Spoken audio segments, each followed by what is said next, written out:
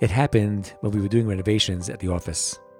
We were adding a bathroom door so that it could be accessed from both sides. And so this guy went into the bathroom and couldn't find the switch. Now, eventually, he found it on the other side of the room, near the original door. And when he came out, he declared, "You need a 3-way switch for this bathroom." And then he said, "You see, I'm a fix-it man. I see problems and I fix them. That's what I do. And that's why validating isn't for me." Now, you've heard this before many times, mostly from men, but from a fair share of fix-it women as well. So what do you tell them? Now, in short, I reassure them that I actually don't want them to change their identity. I want them to stay fix-it people. It's just that they need to look carefully at where the fix really lies and how to do it. Like in the following story. There was a corporate building and the AC went down. Each repairman that came spent hours banging away, screwing and unscrewing, taking things apart and putting them together. But no one succeeded. Until one day this fix-it guy showed up.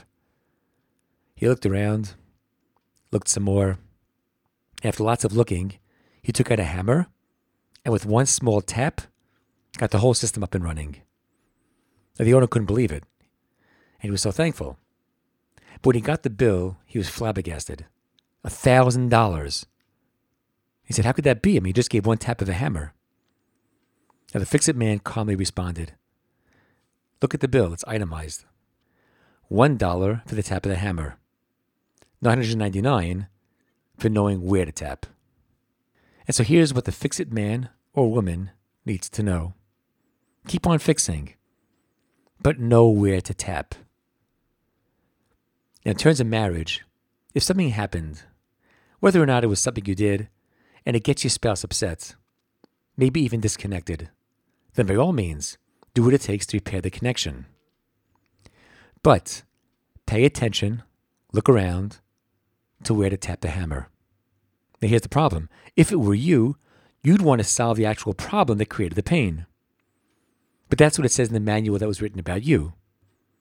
But if you stay focused on what helps your spouse feel better, you might find out that their manual says is by validating their feelings. It makes no sense to you in the way you work, but that's what it is for them.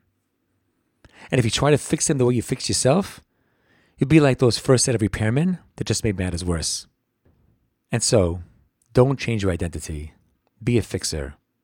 Just be like the wise worker who got the AC going, because instead of coming in with intuitive, unproductive methods, he gave some thought. He looked around. For him, it wasn't the tap that set him apart.